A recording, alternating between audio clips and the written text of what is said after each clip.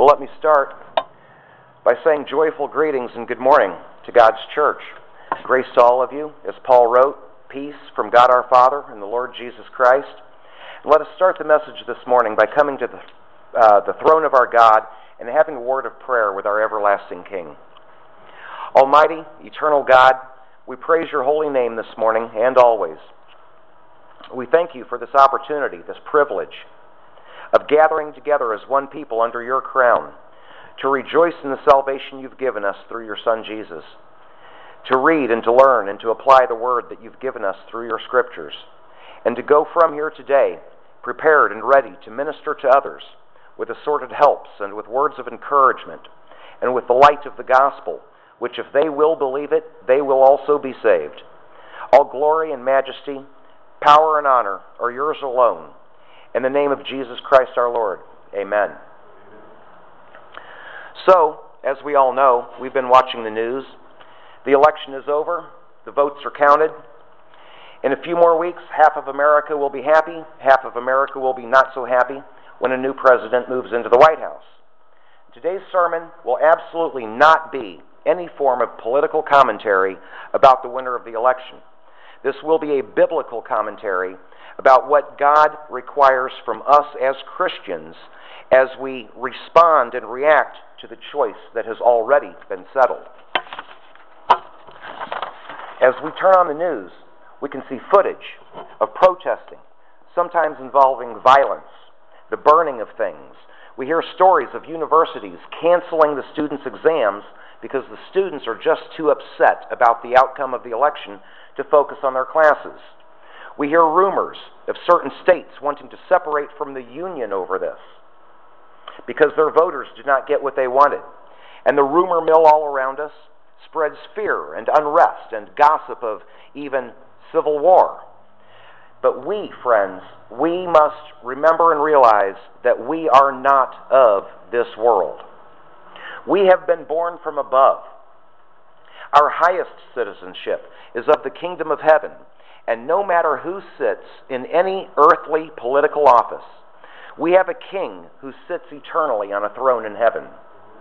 And though this nation and this world often seem bent on burning itself to the ground, we who are in Christ have a higher command. And it is absolutely required of us that we respond to the world and live among the world in a right manner, not led by political events, not by civil opinions, but led only by the command of our King, by the word of our God. The people who are out there doing these things that we read about and that we see on the news, they are only blindly following the only master they really know. They are serving the prince of this world, obeying the desires of and working for the agenda of Satan himself. And that is all that they really can do. They are not capable of anything much better until they know that they are lost in sin and know that they need a Savior just as we needed a Savior. Until they know that they are under the danger of God's judgment and wrath and repent from disbelief and disobedience and come to God through faith in Jesus Christ. And this should be a part of our response to them, to be out there. We were just speaking in Sunday school this morning about the courage that it takes to get out there among this world and witness the saving gospel of Jesus Christ into a world which just hates it so much. They hate it because it reminds them of their guilt. It reminds them of their impending damnation. They don't want to hear it, but our God, our King, has commanded us, and because we know that He has sent us, we can do this courageously. It's not a political problem out there. It's not a political problem at all. It is a lost in sin problem. But God can save them. And rather than fear them or talk badly about them, we should be praying every day for them and witnessing the gospel to them every chance that we get. And so, let us go to God's Word and receive what the Lord tells us about our Christian submission to human authority, and find out what the Scriptures say about any acceptable times or proper ways to refuse human authority, and find out how to apply it all to what is going on in our own lives and in our country. If you would please, you can go ahead and open your Bibles to the 13th chapter of Romans, Romans 13, verses 1 and 2, which says this: "Every person is to be in subjection to the governing authorities, for there is no authority except from God, and those which exist are established by God.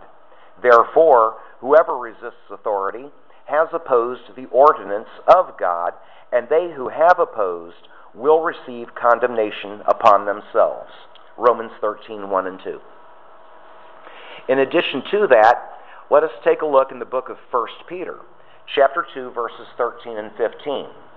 1 Peter 2, 13 to 15 says this: "Submit yourselves for the Lord's sake to every human institution, whether to a king as the one in authority, or to governors as sent by him for the punishment of evildoers and the praise of those who do right. For such is the will of God, that by doing right you may silence the ignorance of foolish men." That is 1 Peter chapter 2, verses 13 to 15. Amen. So we have heard what our Lord says on the matters which are going on all around us. So let us take a close look at what this means for us. First, let's notice that in those two verses, in Romans 13 and in 1 Peter 2, we have two parallel commands. Be in subjection to the governing authorities in Romans 13. Submit yourselves for the Lord's sake to every human institution in 1 Peter chapter 2. As much as with the Ten Commandments, upon which are based most of the foundational civil laws man has written for himself, we are simply given no other option, not 1 inch of wiggle room, no special exceptions for picking or discarding between laws, no personal deciding based on our own whims of which laws we will or will not obey. Now, many of our past presidents have enacted laws which we do not agree with, which we cannot morally support on Christian grounds. We know about many of those already. Our new president, for all we know, may or may not do some of the same. And it is God's bottom line on this matter that we as Christians are to respectfully obey those laws. From the big federal laws like no murder, all the way down to obscure local ordinances like no littering, and every law in between. And we will get to a bit more in just a moment. We do all know that Scripture does afford the Christian one and only one caveat concerning the obedience or disobedience of man's laws. Before we leave here today, we will examine that caveat in its proper light. But the blanket statement of Scripture is this: obey all of man's laws and support the government which makes those laws even when you don't agree with it. But why? It's a very good question. God knew that we would have a tendency to complain about the government no matter who sits in what office.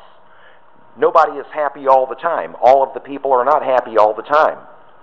We would have a proclivity to resist whatever laws we don't like.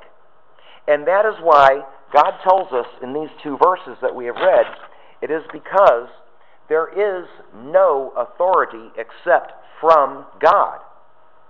And those which exist are established by God, Romans 13. And also, this is the will of God, that by doing right we may silence the ignorance of foolish people in 1 Peter.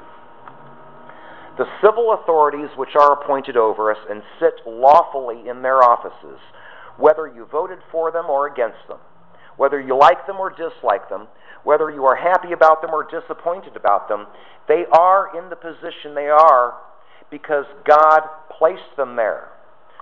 God uses the votes of the people, yes, but ultimately it is God who decides who will be in what office. And it is God's will for us that we set the example to the world out there by doing what is right, by supporting and obeying those authorities, and by doing so, silence the mouths of the grumblers and the rabble-rousers. And if we do not, if we protest, if we disobey, what does God say? Whoever resists authority has opposed the ordinance of God, And that's quite a terrifying thing to do. It is far too easy in this weak and easily led astray humanity of ours to think that some particular law that we don't like just really isn't that big of a deal, really makes no difference, and just go ahead and ignore it for as long as we can get away with it. But if you will allow me to exaggerate just a bit for the sake of bringing the point home, let us just suppose Almighty God Himself visibly manifests Himself to you on the Walmart parking lot, and He says to you, you see that sign over there? It says, return your shopping cart to the designated area to avoid damage to vehicles. Now, would that be a pretty big deal to you? God standing there telling you, even such a seemingly small thing as putting your shopping cart away. It's God standing there and speaking to you. Would you be inclined to obey that, or to just brush it off because, well, it's just a shopping cart? You see, it does not matter how important or how insignificant the law may seem to us. It is God who has raised into position the people who wrote those laws. Therefore, to disobey those laws in the big picture is to disobey God Himself. Recall, after the Exodus out of Egypt, God gave the Israelites many laws which would seem insignificant to us today. But the punishment for breaking those laws, because those laws came from God through His hand-appointed lawgivers, Moses and Aaron, the punishment was death. And yes, of course, we who have believed the gospel, who have repented our sins, who have come to salvation through Jesus Christ, we are under grace. We are not under law, but that is for our salvation. We're saved by God's grace, not by obedience to the law, which is impossible for us to do, but that's for our salvation. That's not for the way that we live out in this world. We can't say we're under grace, so we don't have to obey what man says. It is precisely, on the other hand, because God has shown us so much grace, love, tenderness, patience, that He didn't strike us down in the midst of our sins and leave us condemned, that He brought us to Himself to believe the gospel and to be saved. Is precisely because of all of this that we should in return take the laws and the lawmakers as seriously as He does, because He is the one in control out there. He is the one appointing people to the offices that they occupy.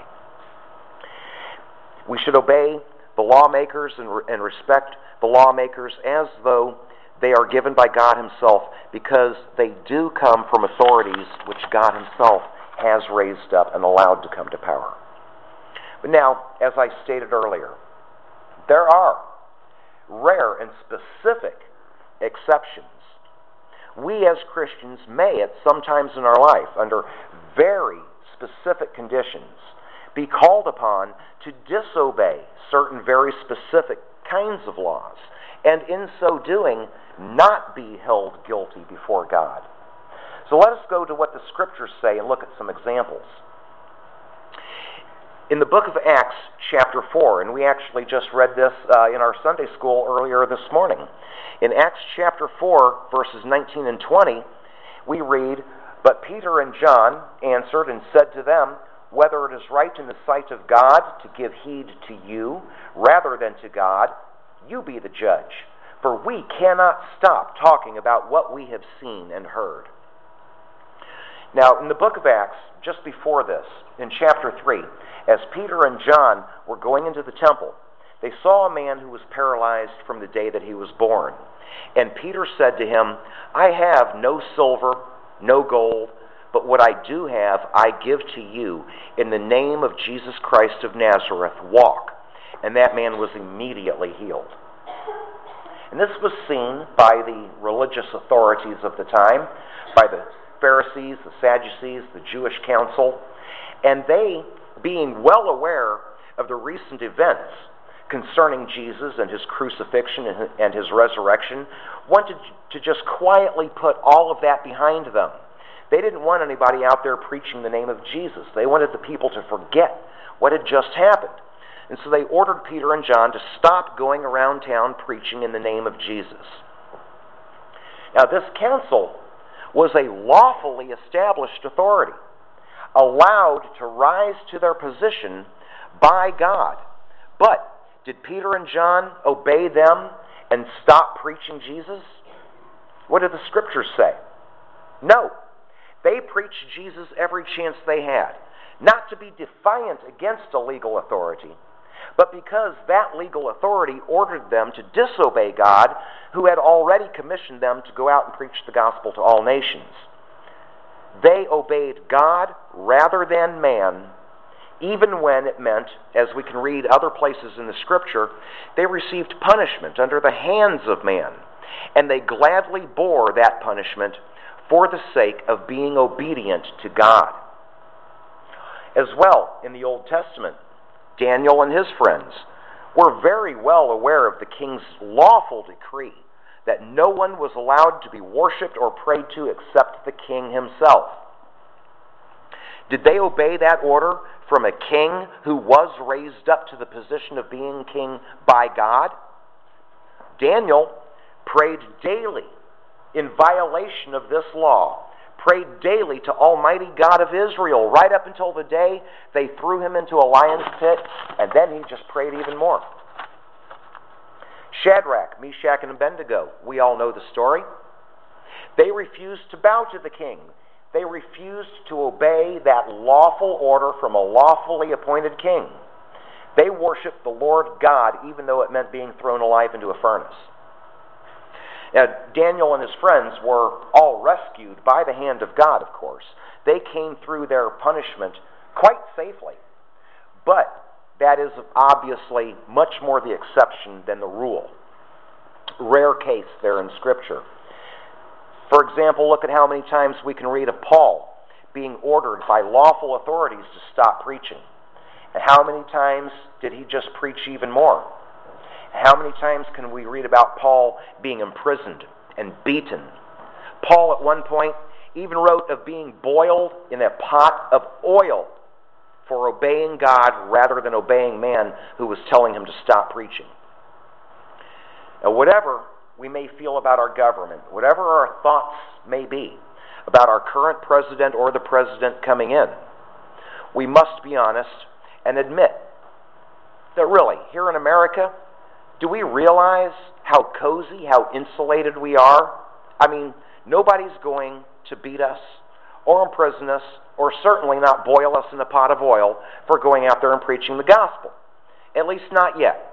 We do know that somewhere closer to the end of times, that certainly will come, but not quite yet. We are very safe in America going out there, preaching the gospel into this world. The only thing holding us back is our own need for encouragement and for the courage of the Holy Spirit dwelling within us to go out there and just do what God said do.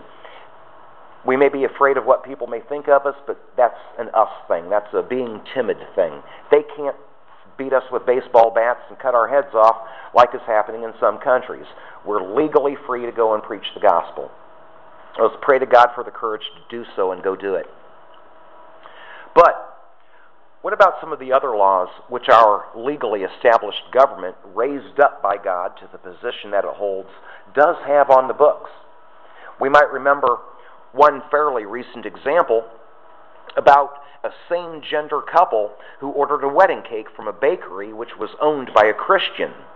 The Christian owner refused to provide that cake because of what the Scriptures say and because of what his Christian conscience told him about same-gender relationships. And that offended couple did bring legal action against that bakery and against that owner. Current law says that it is illegal for a business to refuse service to someone based on gender identity or on sexual preferences, among many other criteria. So, did the bakery owner do right by disobeying man's law in this case? Even among Christians, opinions may vary. But the only decisive factor is this: what does God actually say? Regarding that particular set of circumstances, here is the answer of Scripture. And this verse can be used as a trustworthy guide in all that we do, the decisions that we ourselves must make as we are faced with the questions of obeying God or obeying man. In our Bibles, at Matthew chapter 22 and verse 21, to set that up, the preceding verses before Matthew 22 and 21 tell us that the Pharisees were conspiring for a way to catch Jesus in a trap. They wanted to get Jesus to say something against the rule of Roman government, which everyone hated, especially having to pay taxes to Caesar and actually give up their own money to help support the government that they hated. And so, coming to Jesus with a lot of false, hypocritical flattery, they said to him, "Oh, teacher, you are so honest. You speak the word of God." As you read it on the page, you can almost hear the sarcasm dripping from their voice. "We know that you show favoritism to no one, so what do you say about paying taxes to Caesar?" They didn't really want to know. They just wanted him to say something against the government so they could go on with their plans to set him up to be killed. In response, Jesus asked for a coin, and he held it up, and he asked whose picture is on this coin. And of course, it was a Roman coin. It had an image of Caesar on it. And so at Matthew chapter 22 and verse 21, Jesus says to them, "Then give to Caesar what is Caesar's, and give to God what is God's." Simple as that. Pay the taxes which at this time are lawfully required of you to pay to Rome, but do not neglect to obey God first as highest authority. So this, then, is our required measure for deciding between man's law and God's law whenever those situations arise. The bakery owner, for example, knew God's law about same-gender relationships and also knew that as a Christian, he could not give even the appearance of approving that wedding. And he wisely chose to obey God and willingly place himself under the resulting lawsuit of man. But let us make certain that we apply this measure rightly. It's far too easy to use an isolated verse like this as some sort of self-justifying of our own feelings. Well, I'm not going to do that because, God says different. Think carefully about these things as they arise.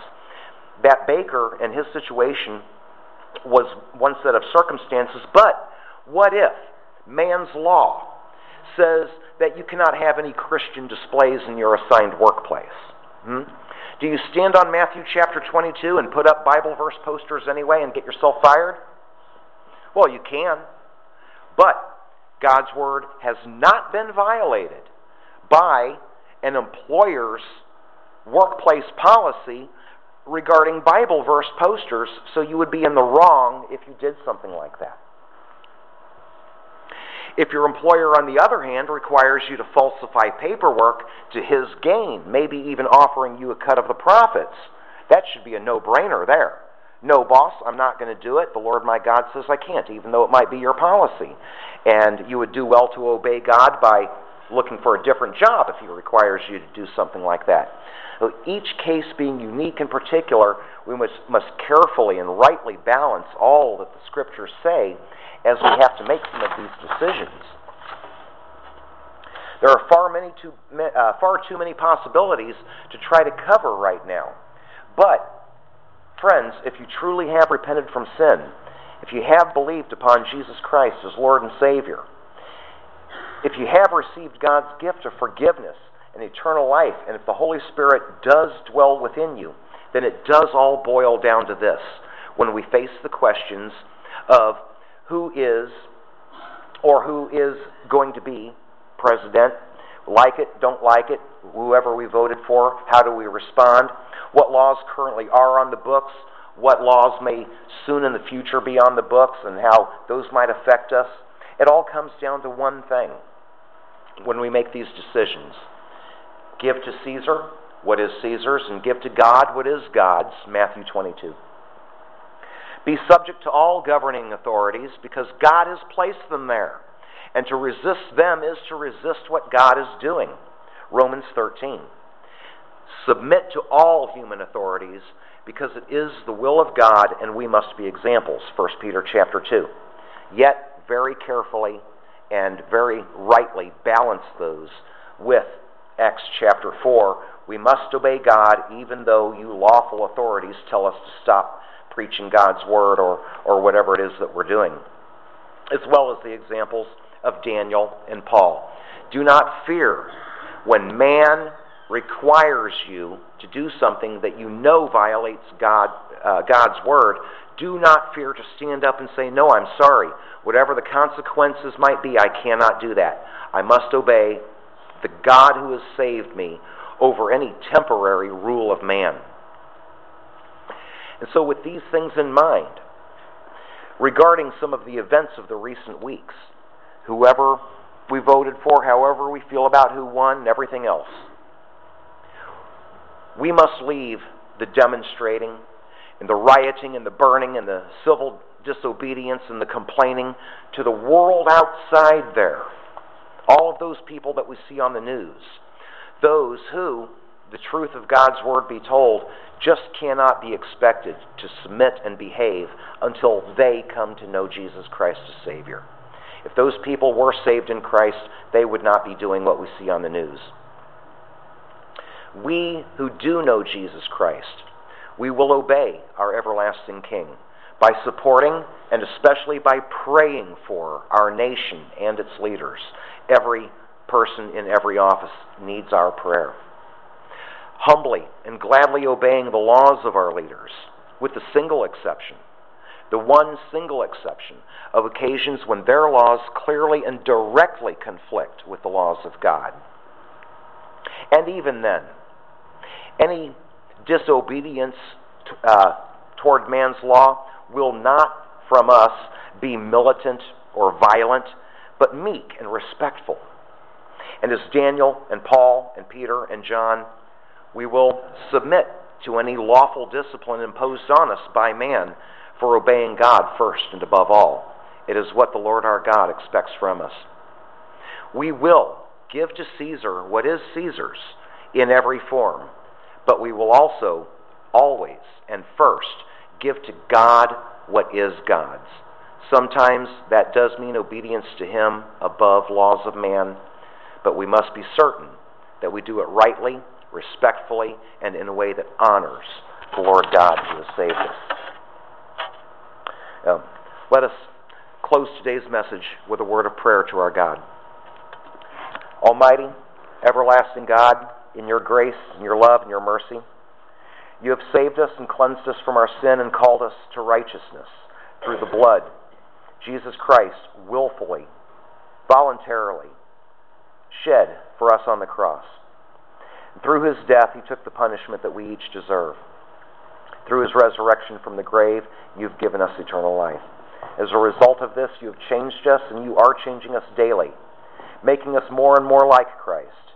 And like him, help us to be lights to this world out there.